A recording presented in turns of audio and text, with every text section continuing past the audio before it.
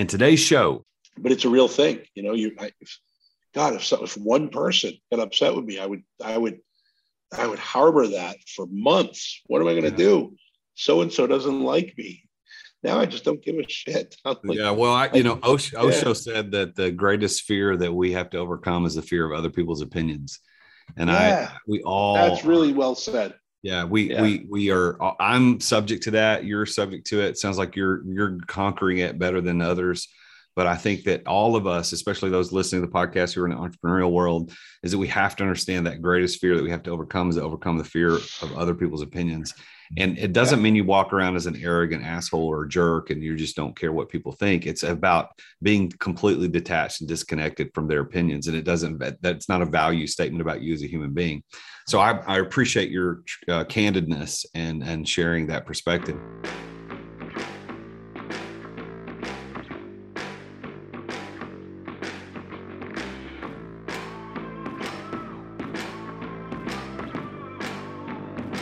In today's ultra-competitive business world, being a successful entrepreneur or business owner can be very challenging. Fortunately, contemporary times have blessed us with resources for tackling those challenges and getting us to success more quickly than we could have imagined. Welcome to The Root of All Success with the real Jason Duncan, a podcast that explores how the world's most powerful entrepreneurs grow incredible companies. This podcast looks at the 5 keys to unlocking success as an entrepreneur. A successful educator turned entrepreneur, Jason's mission is to use his gifts of teaching and leadership to help others get the results they want out of life. Join Jason every week and learn the keys to grow a truly successful business. Welcome back to the show. It's the real Jason Duncan, and I am so honored that you're here. Whether you're driving in your car on the way home from work or to work, you're out walking the dog, you're exercising, laying around the house, whatever you're doing, thank you for taking time to hit that listen button. And if you haven't subscribed, you haven't left a 5-star review, please go do that. It's so helpful to us as podcasters because when you do that, the algorithm shows, okay, more people are listening. So it pushes it in front of more people. I would love to say that I get $1 for everybody that subscribes or listens, but I don't. It's not about making money. It's about delivering value. And I want to deliver more value. So thank you for listening. Thank you for subscribing. Thank you for leaving a good review. And remember, this is also on YouTube. You can go to youtube.com/TheRealJasonDuncan. And you can watch this. You can see me with my guests. I'm coming to you from my new home studio here in Gallatin, Tennessee. And my guest today is Craig Handley, and he's coming to us from parts unknown in Mexico. This is a guy who he's an entrepreneur. He's a speaker, a musician, a philanthropist, and he believes in living life like an extreme sport. Let me tell you some of the stuff this guy's done. This is such a cool, probably one of the coolest backgrounds of any guest I've had on the show. He's cage dived with great white sharks. He's rappelled down Table Mountain in South Africa. He's driven the Baja 500 trail in Mexico. And we're actually going to talk about this on the show because I'm really interested to know how he did it, why he did it, and how he got access to it. He's hiked through the jungles of Malaysia. He's been in Iceland. He snowmobiled across a volcano that erupted 3 months later and shut down air flight all over the planet. He swam the Blue Lagoon. He's dove the famed Silfra Fissure, which is the only dive in the world between 2 continental plates, which is pretty interesting. And he's the 85th civilian ever to jump out of a plane at over 32,000 feet. And he talks about being the last guy out of the plane on the show today. And you'll know why once you listen to the show. He's been to Necker Island, hung out with Richard Branson down there. And there was a beginning to a really cool beginning to his adventurous life began through an event at Necker Island with Richard Branson and a cliff diving incident. So I want you to listen very carefully for that part of the story too. He's an expert in Hispanic marketing, which is a very interesting thing we're going to talk about on the show. He's also an expert at direct response marketing, sales, and brand expansion. He's the CEO and founder of the hugely successful Listen Up Espanol, which was named #1 in the business products and services in Inc. 500 list and number 27 overall. He said, I think he reveals in the show that he grew over 6,500% in 3 years. His businesses employ over 1,000 employees, and he's collectively done over $500 million in sales in the last 5 years. That is impressive. He started his professional career as a paper boy as a kid, outselling everybody. He's going to talk about that story, winning a trip to Disneyland. And then he went on to won all kinds of awards as a door-to-door insurance salesman. And then he ends up in the marketing space. And now he's wanting to become a major songwriter. He wants to get a record of the year, wants to win a Grammy. Craig Handley is one of the most interesting guys you've never heard of before. So please help me in welcoming Craig Handley to the show today. Well, Craig, welcome to the show, man. We've been trying to get together to get you on this show for a while, and I finally caught you in Mexico where we can do the Zoom together. So thanks for being here. Yeah, you say you caught me, but you're the one that's been really busy. I've been trying to be on your show forever. So what can I say? Well, you're this guy, like when we were introduced, I don't know, last year sometime, it's like, where do you live? And like, well, I live wherever I want. That was kind of your response. I'm here, I'm there. I said, well, I want to have you on this podcast. I do a lot of live recordings in Nashville. Yeah, just tell me when to get there. But we just never could make it work. But I'm really glad that today we are making it work. And we met live in person, month before last, not too long ago. It all goes by so fast. It wasn't that long ago, but yes. It wasn't that long ago, but we met in Florida at an event, and you're a cool guy, and I'm really excited about learning your story today, man. So, as I said in the intro, you've got such a weird and interesting past, man. So all this cool adventure stuff, living life like an extreme sport. How did you get into that type of stuff? Before we get into entrepreneur stuff, we'll get there in a minute, but like, how did you get interested in doing all these extreme things with the sharks and snowmobiling and rappelling? What's up with all that? After my first divorce, of course I was sad for a while because it wasn't my idea, but I kind of just, left because I got married young. I think I was 22. And so I didn't do a lot of crazy things in my 20s. And here I am 35 years old and kind of have this new lease on life. And I'd always wanted to travel. And so I started doing a little bit of travel. And as my business gained success, I was invited to Necker Island. And I was out there on Necker with Branson. And he says, well, let's go to Mosquito Island. So we went across to his other island over there that he owns. And they hiked up to this cliff, and everybody was jumping in the water from this cliff. And I got to the edge and I couldn't pull the trigger. I couldn't step off the edge, and a fear mindset. It's funny. I felt probably like a lot of people who are working at Walmart but have a dream do. I had that fear hold me back, and so I recognized that as a weakness, and I regretted not jumping, I think, more than if I would have splattered across the rocks, And so I just decided at that point that I was going to live my life a little bit fuller. And instead of, being afraid, I was going to live without fear. And ever since then, I wanted to be first to jump, except for when I did the halo dive out of an airplane from 33,000 feet. I wanted to be last there because the last person jumps from the highest elevation. So, it's a contest, right? So I sat in the very back of the plane and waited till we were at 34,000 feet before I jumped out after everybody else had gone. Because the weight of the plane, so the more people leave, the higher the plane can go. Wow. So out of all the cool extreme things that you've done, and I listed those, I talked about those in the intro. What's the one that stands out above and beyond all the rest? Oh, having kids is the most extreme thing I've ever done because they're and I didn't even mention that in the intro. So tell us about your kids. Yeah, I have 6, but 5 of them are mine, and one of them is a kid who just kind of moved in when he was 12 and didn't leave. So I call him my son. I know he's not officially adopted or anything like that, but yeah, I've got 4 kids that are all in their 20s, and I've got an 8-year-old little girl who I have fun with, and then my other my son, not son, is 26 or 27, living out in LA as an influencer. So all kinds of, my daughter's trying to become a vet and open a dog rescue, and I think you met her too as well. And I get another son who's kind of figured it out, and a daughter who's figuring it out, and they're all fun.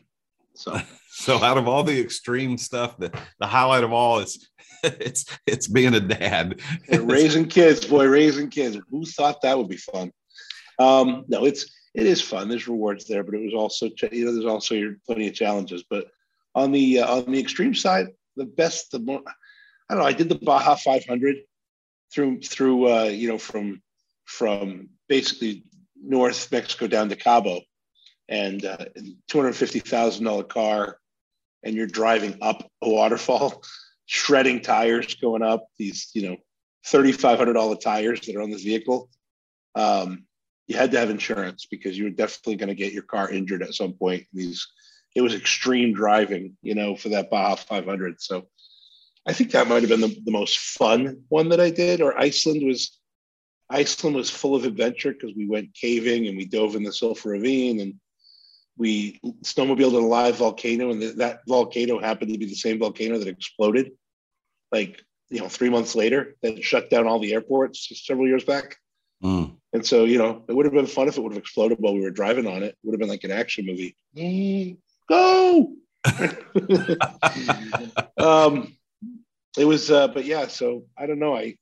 They all kind of go into that great, that great box in my head, and one of the things that was really extreme is when I got to meet Ringo Starr. I went to his birthday party, so I didn't just get to meet him. I got to talk to him and get to know him a little bit, and because there was like 100 people there, so that was kind of cool too. That was nice. So where was that? Where was that party?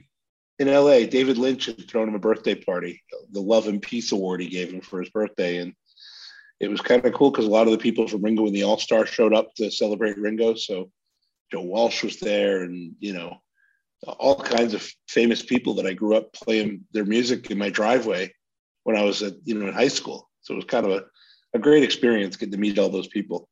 How did you get involved in the Baja 500? Because I'm a car guy. I love racing. I love cars and all things to do with that. So how did you get introduced and then find yourself driving a car in the event?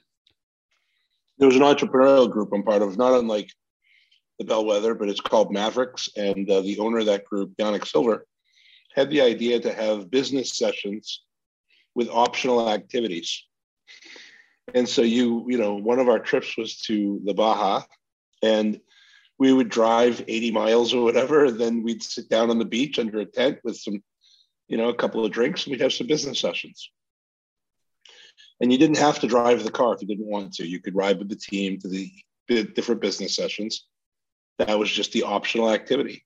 From a tax standpoint, that made sense. So you got to drive it as a tax write-off. so we went down. It was a great trip, man. It was really fun. Those cars, I think they're $150 a piece or whatever and up. And they just, and so I wasn't actually in the race, but I was, I did the same race that they do during the race, by guides. One of the guides that we had rolled his car right off a cliff on the same trail we happened to be driving on. He'd stop and he'd go, "This is where I rolled it, right here." I mean, it's dangerous. It really is. And you take a wrong turn and the guide's telling you that there's a cow gate in the middle of the desert at 1.3 miles or 2.7 miles. And you took a wrong turn a little bit back. Well, now you don't really know where the cow gate is because your mileage is off. And so we had a number of people think that they were going to hit the cow gate, and it's a brick wall. It's like a concrete wall with these metal rails around it and everything that the cars drive through, but you're supposed to slow down as you go through the cow gate.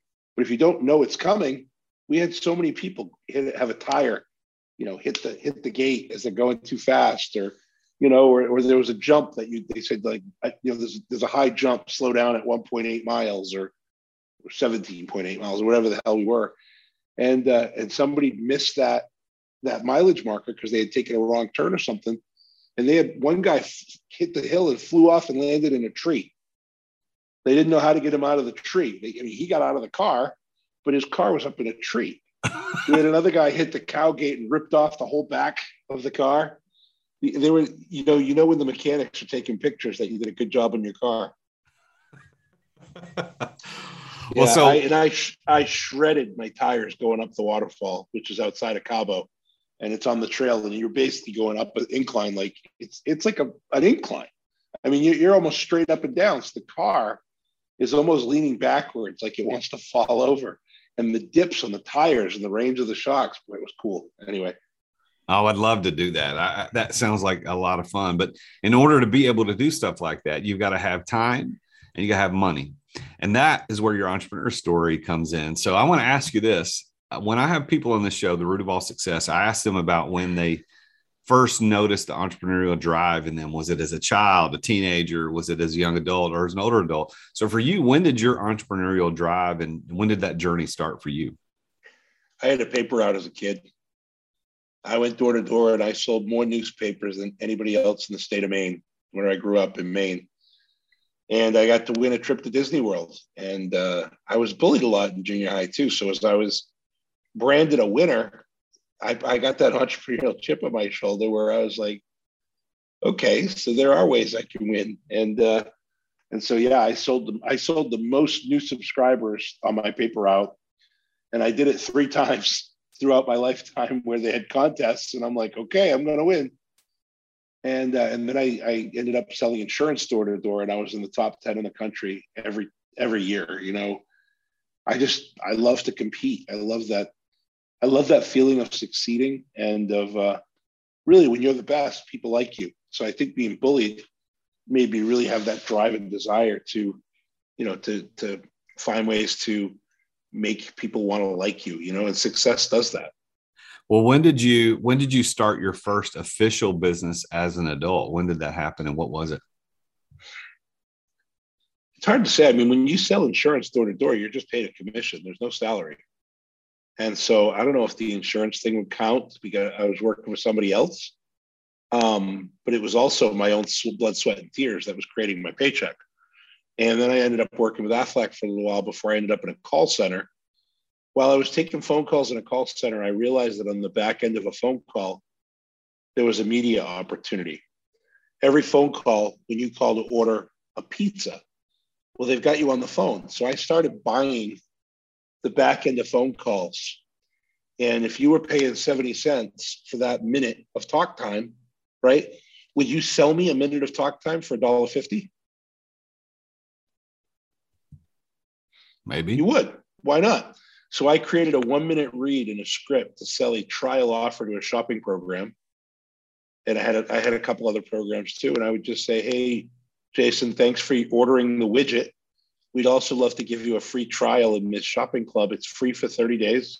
If you like it, do nothing. It's $16.95 a month. If you don't want to continue, just give us a call and we'll cancel it for you. There's no obligation. Thanks for your time. And in those days, there was a little less compliance than there are today. But I was, you know, and to be honest, 70% of the people would forget to call and cancel. It had a low usage. It was like a 3% usage, so hardly anybody used it. But I had 70 out of 100 people that were paying for it month to month. So I ended up buying that back end media space for $1.50, and I would sell a $16.95 a month product there. And I started making money. I was up to a few $100,000 with that before I was having to process through a merchant account, and some people would charge it back. And I was kind of the first person doing these monthly things. And so I would get like 5 chargebacks or 6. So it became a time when my chargebacks were surpassing my revenues. And so I had to shut it down. But look, today they only give you 1 chargeback for 6 separate incidents. It was so new that they didn't know how to handle it. I would have been able to survive great if they wouldn't have given me 6 different penalties for a 6-month, $16.95 times 6 months. I stopped being able to, refund people. So they froze my merchant account and kept a bunch of money. And so I, had to kind of rebound from that. So that was maybe my first business. Well, then when you moved on at some point into the marketing world, because you've got a very successful background in marketing, you've got a great company doing marketing. When did you get into that specifically? Well, I was writing phone scripts in the phone center, and I was getting paid. I started getting paid big money to write scripts for other companies, like 30 grand to write a piece of copy for phone agents to read. So I decided to build my own call center. And I have had Listen Trust, which is my call center with 800 employees or so.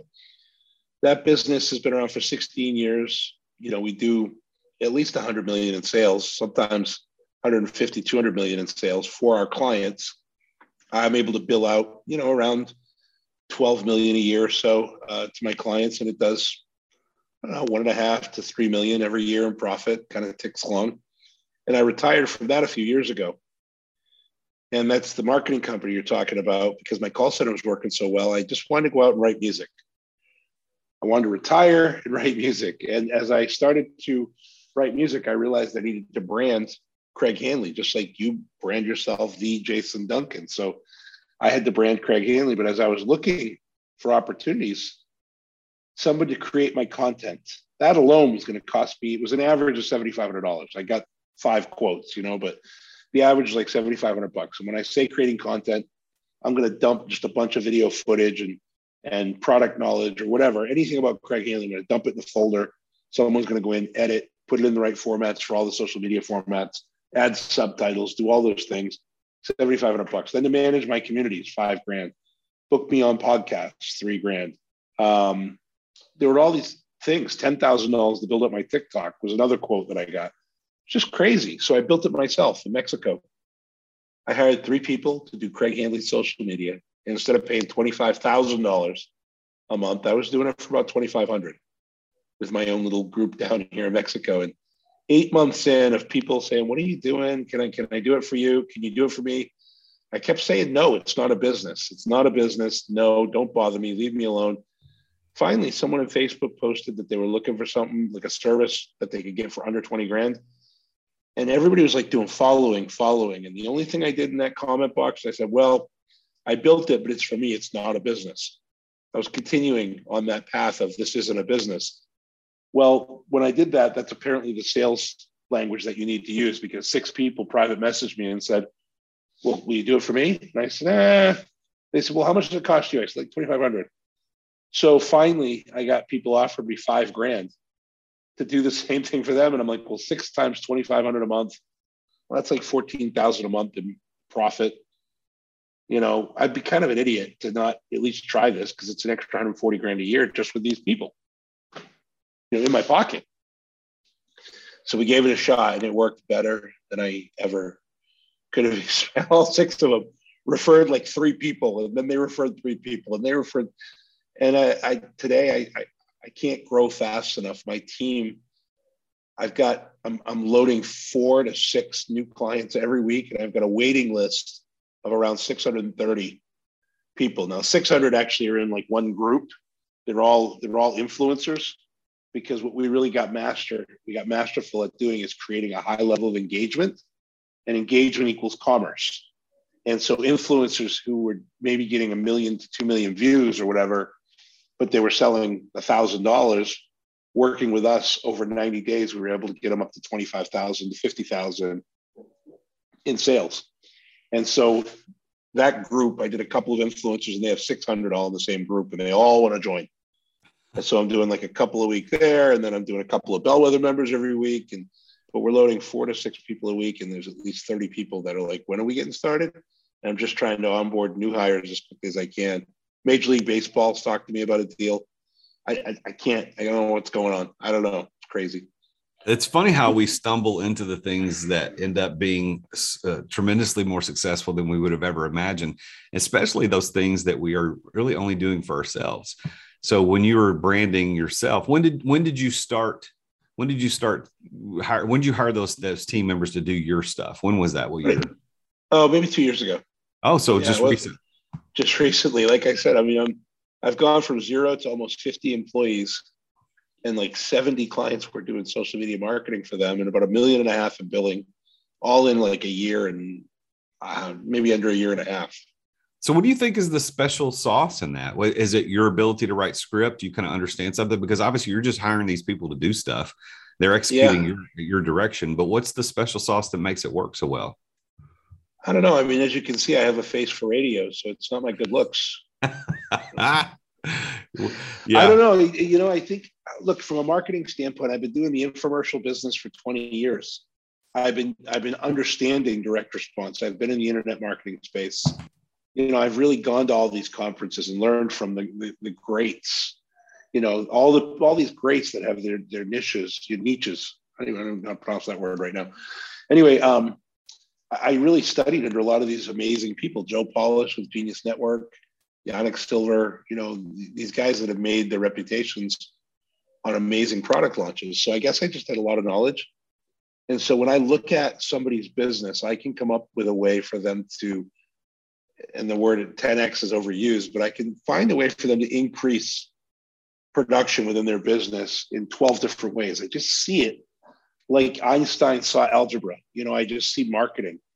And so what I do is I work with my team. They build out an audit, they build out a strategy, all based on my direction. And then my team executes on the strategy. And I only have to get involved if there's something that doesn't work, or after that first 90 days, I want to build out a year strategy. So I kind of let my team build out the algorithms, establish some content creation, establish a rhythm with the client. And then I start to dig in and start to drive cash, in whatever way that I see cash being driven. And I'm right more than I'm wrong. I mean, I'm bad about 98%. So so give me one cool success story of people that hired you to do this. We had one guy who hired us, paid $7,000 a month, and he hired us to get him coaching clients.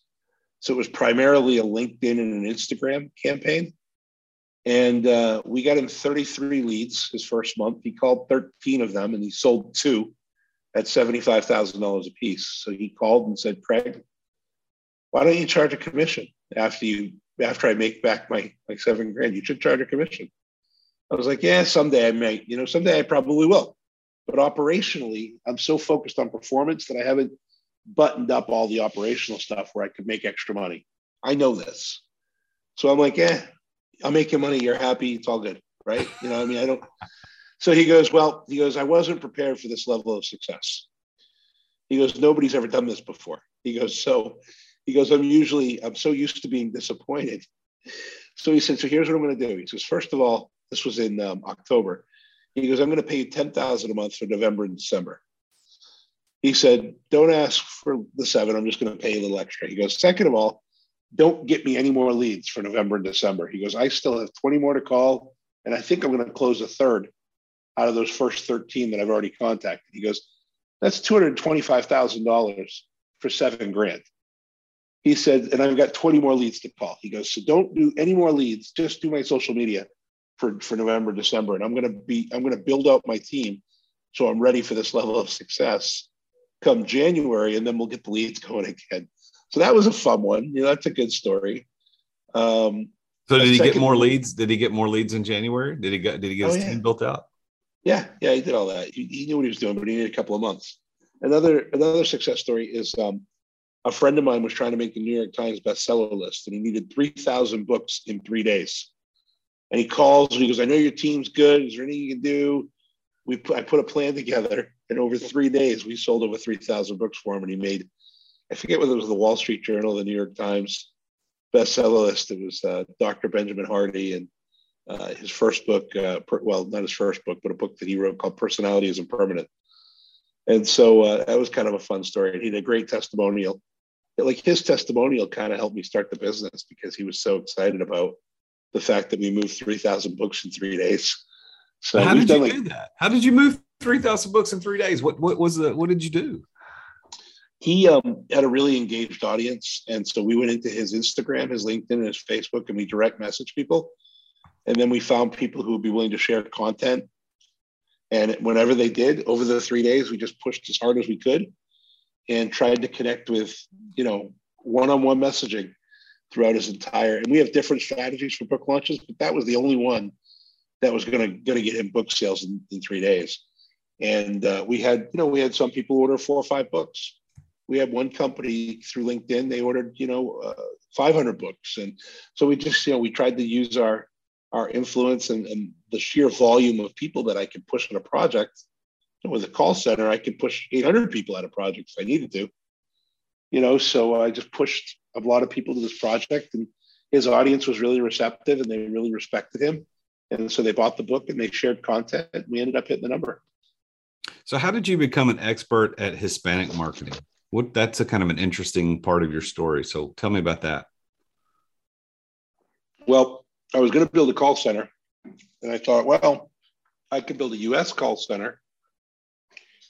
But when I started really studying, I recognized that there was the only Hispanic center I could find was like that specialized in direct response I found one center doing it, but they weren't what I would call a soft offer center. In English, there are giant call centers like, there was a West and a Convergys and all these big centers, but there were a lot of what I would call boutique centers too.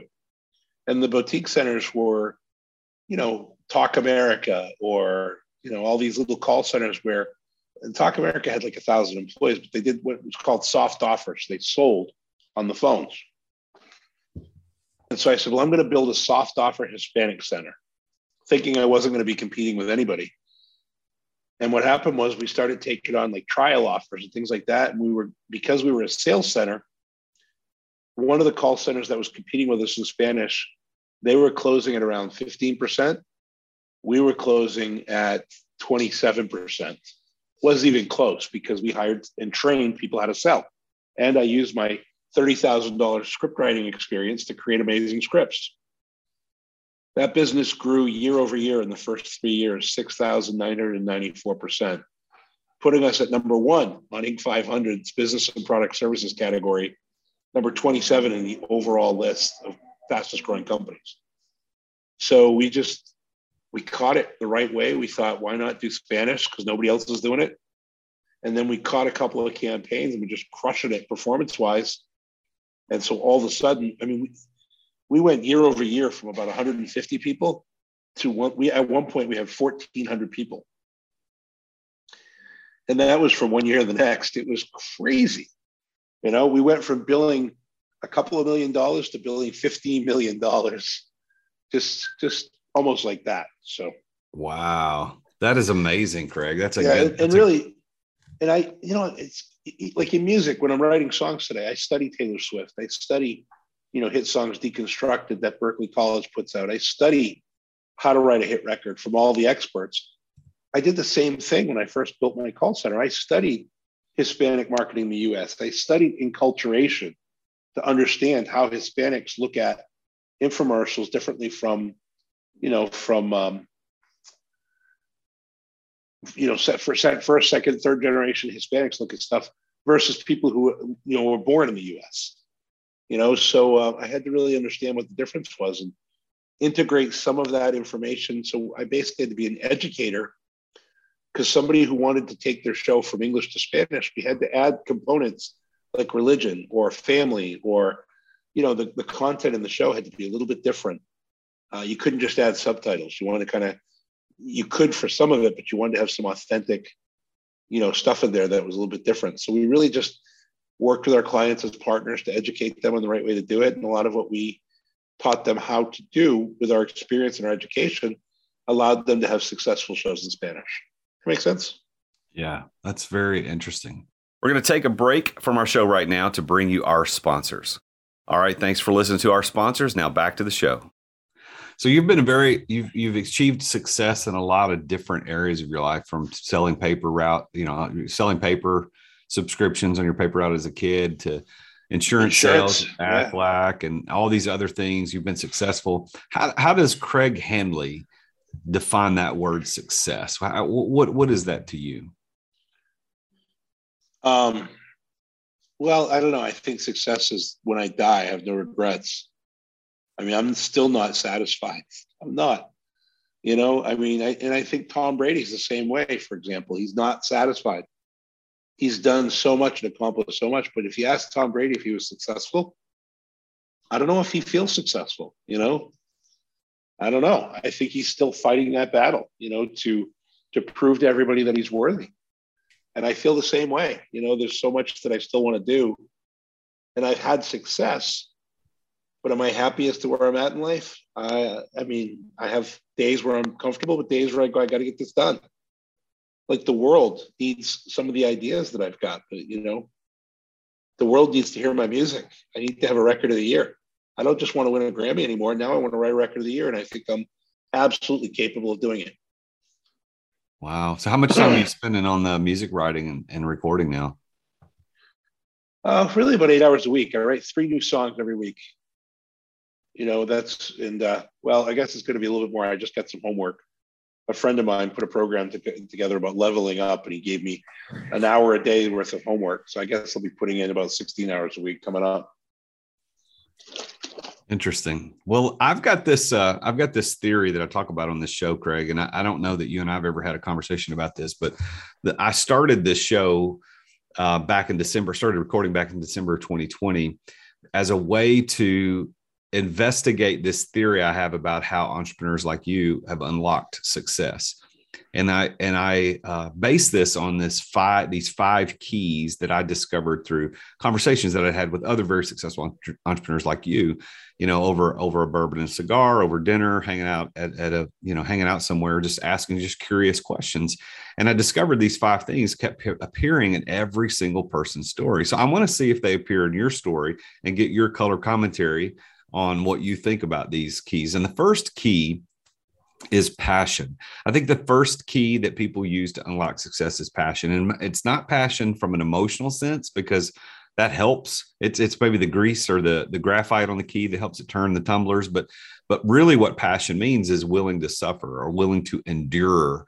In other words, you've got to be able to push through to get to success. So how do you think passion from a mental standpoint, ability to push through, plays into your story of success? Well, I've always wanted to be a musician since I was in high school. I mean, and I've hung on to that fire. And for me, everything I've done was just a path to get to this place in my life. So, I mean, even when I was running the call center, I was writing music. I'd use music to recruit. I'd use music to create infomercials. It was always part of my life. But I'm also passionate about helping others. When I wanted to be a musician, it's not that my mom and dad didn't support me, but they were like, get a real job, and then do music on the side. They weren't crazy about the idea of me writing music as a career, because I think they thought I'd live at home forever. So, I decided at a young age, I was going to believe in people. Didn't matter what they wanted to do. I was going to believe in people and try to help them with their goal. And it's been one of the best things I've ever done in my life, is believe in people, because at 20 or 22, people are strange, right? I mean, these young kids say they're going to build the biggest business in the world. And what I found is that some of them do, right? You don't know who is going to be successful when they're 20-year-old kids with big ideas. And so by believing in people at a young age, my phone is filled with millionaires' numbers. At least 600 probably in my phone are people who have made millions of dollars. I've got some billionaires on my phone, but they were nobodies when I met them. And I just chose to believe in them at a young age. So I think the secret to success is just believing in others and giving back as much as you can. Just help other people get to what their dream is in life. And then don't worry about it, because if you do things for other people, inevitably, they probably will want to do things for you too. But at the very worst, you've got a Rolodex of friends that nobody has one of my buddy's numbers, that nobody can get through to him. But I have 3 cell phones for him, and he answers if I call. He replies when I message him. And when I met him, he was a nobody. Now he's got 3 best-selling books. He's got companies in 10 countries. He's a monster. And I've got a lot of people that have done amazing things that I just chose to believe in at a young age. That's great, man. So I see that in your story, that you're pushing through and believing in people.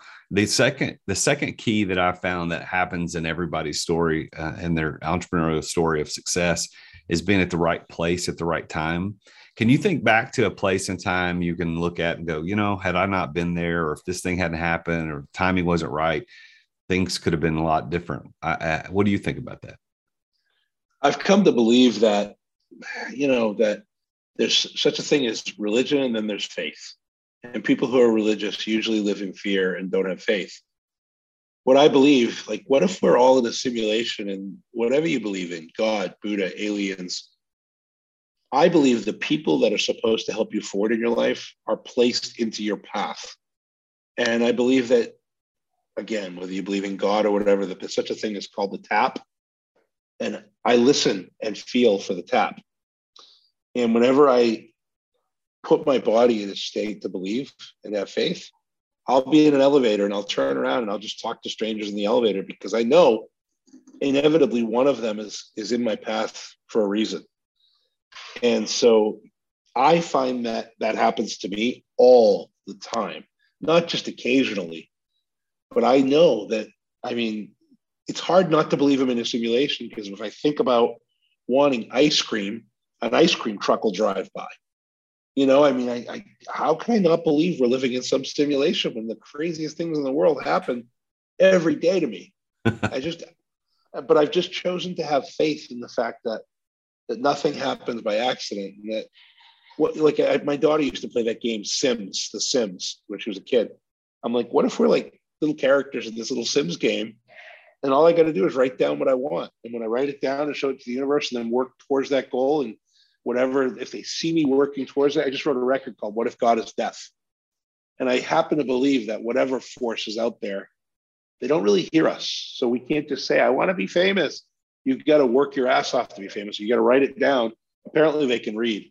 Whatever God or alien you believe is up above. Apparently they can read, because when I put it on, and I don't just write it on small, I put it in a big font, and I literally hold it up to the universe, and I get everything I write down. I can't explain it. So yes, the answer is it happens to me all the time. And specific examples, I mean, once I was even walking through the streets of LA, and a guy walked by with a Maine shirt on. And I grew up in Maine, so I'm like, hey, why are you wearing a Maine shirt? We started talking. He was a movie director, and he wanted to do sync. And so we were talking about music, and he was friends with this guy who used to run the music business in the 80s and 90s. And so we had breakfast with him the next day. And, it was just weird. And I've had things like that happen to me all my life, where I'm in the right place at the right time. But I think it's only because I'm aware that could happen. And I'm always anxious we're in a restaurant, having burgers, and I'm talking to these guys from London, and they're in the golf business, and they need this and they need that. And, next thing you know, I'm exchanging Instagram with them so they can keep in touch with me in case we want to do business. It's kind of crazy. A fight breaks out, and I kind of joked around. I walked up, and one of the guys in, I said, "You guys keep fighting like that, I'm going to step in and kick both your asses." And it literally, and the guy was like, "Oh, I'm good, man. I don't want any trouble." But it was funny. And I ended up talking to the guy, and I was like, I could do business with that guy. Who knows? I don't care. I talk to everybody. And a lot of times, if you have faith, somebody in the room is supposed to be there, and they're going to be a elevation point for you in your career as to where you want to go. If you can think in that way, yeah. Well, I also believe that knowing the right people is one of those keys. So if you think back in your story, is there a person or two or three or four that you can look back and say, man, this person had a huge influence on my ability to be successful? Who would that be? Yeah, well, unfortunately, the first person I'm going to name died 2 days ago. He was like a father figure, and he was a mentor, and he took me under his wing, and he's the guy who gave me my first $3,000 credit card. And he's the first guy that really believed in me when I was, starting to get going. He taught me the 24-hour rule, how you can't let your emotion get the best of you. Within any 24-hour period, you always have to take 24 hours to think things through. That was something he preached to me all the time, because I was just a ball of emotion, and he was a big supporter of my life. His name is Glenn Reed. And most people don't know who Glenn is, but Glenn was my W. Clement Stone and my Zig Ziglar. He put me on the right path. And whenever I started to get off from it, he'd talk to me and keep me back on the path. And he was an ally. He sat on my board no matter what. He would always vote with me. So no matter if I had one partner, I was always going to win the vote, because he was always my ally. He was somebody who really took care of me and saw me through deals thick and thin. So he would be one that made a big impact on me. And then there was this guy, Bob Heeks, who I talk about. Again, people don't know all these people, but I built a shopping club, right, with Bob, and we were working together. And I was getting paid because I lost my merchant account. I put a deal together where I was just getting 50 cents per member per month. But it adds up quickly when you're selling 4,000 or 5,000 sales a week, right? And my check got to about $300,000. And then this big company had some of the same challenges as far as their merchant account goes. And so they said, look, we're going to give you this check, but then we're not going to pay you anymore. And you have two choices. You have a contract, you can sue us, but our pile of money, and he gave me this message. He goes, our pile of money is bigger than yours. He goes, so you can sue us, and that'll be that. He goes, and we'll kind of figure it out. He goes, or you can accept this very humbly, that it's the right thing to do. There's not, we're having the same challenges you had with the merchant account. So we're not making a lot of money. And we're really just going to kind of pay off the debt, kind of wind this thing down. If you go that route, I'll be an ally of yours and help you, move forward. And he was true to his word. I walked away from the deal, got my last check, whatever, walked away from the deal. He was true to his word. He was a friend and an ally now going on 25, 30 years. I mean, and so he was one of those people that did what he said and honored his word and commitment and really helped me understand things in a little bit of a different light. And man, I got so many opportunities just because he was my friend. That's great. I love hearing stories like that, because I don't think entrepreneurs think about how people are such an important part of that. And that's why I believe that your network is your net worth. And that's why I love knowing you and the organizations that you and I belong to together and how we get to know each other. I think that networking, you never know who that person's going to be. And I like your story about being on the elevator and just talking to people in the elevator, breaking up a fight, because you never know when that person is going to be the person that you need to help, give you that trajectory towards success that you wouldn't have had otherwise. The fourth key, Craig, that I found is you got passion, you got to be in the right place at the right time, knowing the right people. The fourth key is preparation, having the know-how to pull it off. And you've been successful in so many different little areas. But I want to go back to your early story of your early life. You said that you were bullied a lot in school as a kid. I want to say that I believe that is probably the best preparation grounds for you. While it was sucked at the time getting bullied, nobody likes that. I had a couple of instances where I was bullied as a kid. It wasn't pervasive, maybe like yours was, but it's formative. And I believe that your success as an entrepreneur, based on your story, is related to that. What do you think about it? Absolutely. Yeah. It puts a chip on your shoulder. It really does. I mean, and I moved schools. I got bullied so much that I moved schools as a freshman. And the first kid that spoke to me sideways, I tackled him and beat him up because I wasn't going to be bullied anymore. I also joined the gym. I started working out. And before I knew it, I was benching 500 pounds. Great for my high school football career, And I'm still a big guy, I mean, I could be less big now and probably be happy with it. But for all my life, big was safe. Nobody wants to mess with the big guy. And so it definitely shaped my life. And, it shaped it in some ways that were positive, but also some that were negative. For example, there were shows when one of my friends was speaking on stage, and I'd just grab a couple of tequila shots and walk up on stage and just do shots with them because I needed to be loved. And so I needed to be the center of attention. So there were things that I did that I can imagine. I thought it was so cool and people would love me for these things. But I could just imagine, knowing what I know today, that probably half that audience was like, who is this asshole?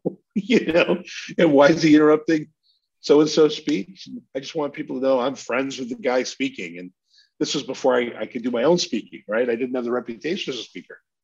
So I wanted people to know that I was friends with all the speakers, right? So I could interrupt all of them.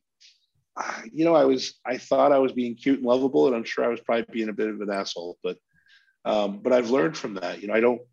It took me, 45 years, but I finally got comfortable in my own skin as to knowing who I am and what I am. And I'm a really good marketer and I write really good songs, and I'm really successful at bringing talented operations people who rally around me to execute on my dreams and my visions, and so that's who I am today. And so if people criticize me today, it doesn't bother me anymore. But for the longest time, because of that bullying, I felt like I had to have everybody's attention. And if somebody didn't like me, I was going to die. I mean, that's what your brain has. Has three responses. Either, they fear it, they fight it, or they want to, I can't use that word on your podcast, but so, but those are the three stages that your brain goes through. And so, but it's a real thing. If one person got upset with me, I would harbor that for months. What am I going to do? So-and-so doesn't like me.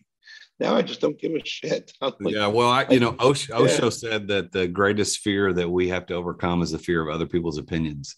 And that's really well said. Yeah, we are. I'm subject to that. You're subject to it. It sounds like you're conquering it better than others.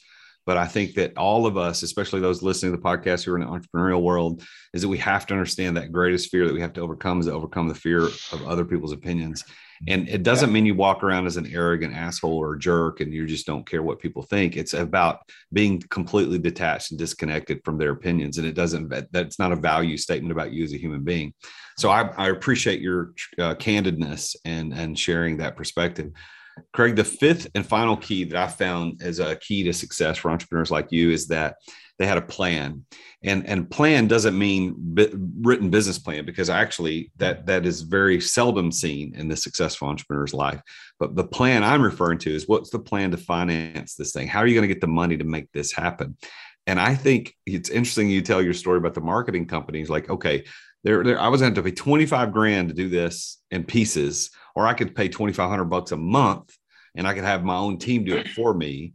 So that was a plan. And then your second part of that plan was when enough people finally said, listen, I'll pay you, I'll do arbitrage, I'll pay you more than what it's costing you to do it. That helped you do it. But is there other parts of your story of success that you can look back and go, yeah, this is how I financed this thing. This is how I made this happen with money?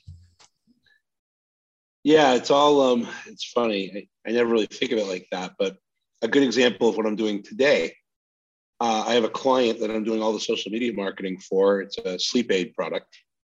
And I wrote a song that she absolutely loves, and she's trying to get a spokesperson. So she had the idea of using this song in a commercial. So she said, I really want to get Carrie Underwood or Faith Hill to be my spokesperson. She goes, and I want them to sing this song as part of sponsoring my product. I already can picture the commercial. I already know what it's going to do. She goes, but then I want them to also be a spokesperson for me in the long run. And she says, I'll give you $1 million. And so I'm literally building my music network, talking to, top level, management. And I say, I got $1 million for your artist to sing one song and to be a spokesperson for a brand. It's not my money, but I've got that money right now to use. I'm doing the same thing by doing all the social media marketing for the Miss America pageant. I wrote a record about body positivity. They want to have a big name star sing on their show coming up in December. Still ways out. I think we're still 7-8 months out. But they said, look, we could give away a sponsorship package. So I've reached out to like K-Soul Skincare with Alicia Keys, $600,000 sponsorship for free, plus a year's worth of marketing for your K-Soul Skincare brand if you sing the song. And so I'm in the discussion, it's enough to get me in the doors, and so I'm always looking for ways to be creative with what I do. I certainly, I'm doing demos to get 100 demos done. It cost me around $2,000 for every song. And I've done 100 songs in the last year. So it's not that I haven't spent $300,000 or $200,000 to $300,000 on building my library. But so I've spent some of my own money, but I've also found ways to be creative and use, I pitched Major League Baseball being their own record label. And then I would bring together artists, to write walk up to the plate records. And then we'd hire painters to create art of every player. And so we'd create not only their own record label for Major League Baseball, but their own NFT series. And they liked the idea. And I would be responsible with Social Close to do all the engagement and create, relationships between the fans and the sponsors and the players and the teams, and really focus on that engagement. We've had 4 conversations around doing that. So that allows me to work and network with the best writers on the planet. That type of project gets me in the room with the guys from Songland, Ryan Tedder. It gets me in the, so I've been able to leverage a lot of things to build my relationships out. And that's exactly how I think. I'm like, okay, there's another book out there called Who Not How. I always want to know who my who's are. So that's right. Some other person on my podcast recently mentioned that book as well. So it's a good book. Well, Craig, as we wind up our show today, I wanted to give you the opportunity to give some advice to the listeners. we've got listeners that are an entrepreneur game on both ends of the spectrum, like you, super successful. And then you got the early stage entrepreneurs that are just trying to get started on the front end. I want you to give some advice to that side, these guys, these ladies who are just now getting started. What's your gold nugget advice that you say, this is what you need to pay attention to. This is what you need to do. Well, the simplest thing I'd say is treat everybody like they're your children. You know what I mean? And you want them to succeed. That works for me as an employer. I wrote the book Hired to Quit, which, look, I happen to have it right here. And so this is my book, and I helped over hundreds of people within my call center quit and go live their own dream. And it kind of inspired me to quit and live my dream. You know, so as I look at people that are trying to get into business, treat your employees like you treat your own children, but also the people that you can network with, like guys like, you know, relationship I have with you. I'm going to believe in you and do everything I can to support you because that's how I want people to feel towards me. Does that make sense? Oh, absolutely. So I think the biggest word of advice is, I remember being the guy who made my first 150,000, and I bought the expensive shoes. I bought a Rolex. You know, I thought Tommy Bahama shirts were the shit. Like I was the bomb. $100. You know, I'm wearing these Tommy. Everybody used to laugh at me about my Hawaiian shirts, but I thought that was, you know, I was it, and I wouldn't share my ideas with anybody because that was going to be sharing confidential information. And now, whenever I hear somebody say confidential information, I laugh. I'm like, nothing's confidential, really. Everybody's got great ideas. It's those who can execute on those ideas that are going to make it happen. Right. Execution is the key. And you've got to be enough of a unicorn for people to want to work with you. In Major League Baseball, when I met with them, you know, we're not going to sign an NDA. Yep. You know that we could steal any idea that you give us. Yep. You know, we probably will because we don't need many people to support us. I understand. Let me just try to help you. And if there's a reason you want to keep me around, great. If not, I'm happy to even work within the teams to help them. I said, I just think it's a great idea, and I think you guys should be part of this. And I said, there's one role that I think I can at least one role, maybe more, that I can operate in that nobody else can. So I want to share the idea. And the one role was me being able to pull together a list of songwriters who could pump out, I don't know how many players there are in Major League Baseball, but, you know, I'm like, you know, we got to pump out 500 records. I could pump out 500 records in a matter of weeks with enough writers. And we could create playlists on Spotify for the AL East, the AL West. We could do all these things. And then I've got artists that do at least one painting a day. So we can start creating NFTs and creating the experiences like this. And we'll recruit other artists. We'll have collections by this guy, this guy, this guy, this guy, and this girl, and this girl. So I don't know. I just, yeah. Well, I know. So I don't know if Carrie Underwood is listening to the show, but if she's listening to the show, if anybody knows her, just connect her with Craig, make it happen. Carrie's my Hollywood crush. My wife knows this, so it's not a secret. So if she's listening, I'd be happy to know that she's listening. I think everybody's got to admit they have one of those Hollywood crushes. Well, Craig, how could people get in touch with you, man? I mean, I know that people are listening, going, I got to get in touch. Yeah, I'm easy. I'm at Craig Handley on almost everything: Facebook, social media, Instagram, you know, LinkedIn. I managed to get those domains before anybody else did because I was doing the AOL dial-up thing, you know, boom, boom. So I bought all those things as soon as I had a chance. So it's Craig Handley, CraigHandley, right? That's correct. And then if somebody wants to email me, I'm just Craig at Listen Trust, which is my call center, or Craig at Social Close, which is my marketing company. So I'm pretty easy to reach. I think I even have my cell phone printed in my book. So if you Googled my name, you probably find my cell phone too. Just text me. Don't call me out of the blue though, but text me. I don't mind. So Craig, man, it's such a pleasure to talk with you. Kind of peeling back the layers a little bit of a big personality, a great guy to hang out with and be around, very successful. So thank you for being on the show. It's been an honor to chat with you today. Yeah, I appreciate it. Thanks. Well, there you have it. You've got a guy living life as an extreme sport and incorporating tremendous success as an entrepreneur into all of that extreme stuff. And Craig's a great guy. We met, as I alluded to in the show, through a mutual organization that we belong to, and he's just a fun guy to be around. got tons of stories, great success. And I love what he talked about today. And think about this, just the fact that he was bullied as a kid led him to be this amazingly successful guy that he is today. So whatever you've got in your past, whatever you're working through, think about what is preparing you for success. Don't underestimate the pain, because the pain might be something that's pushing you towards greater success than you would have ever had the pain not been present. So follow Craig Handley. That's CraigHandley. Craig Handley on any of the social media platforms. Fun guy to know, fun guy to follow. And he and I are going to do some work together in the future with my mastermind group. So just stay tuned.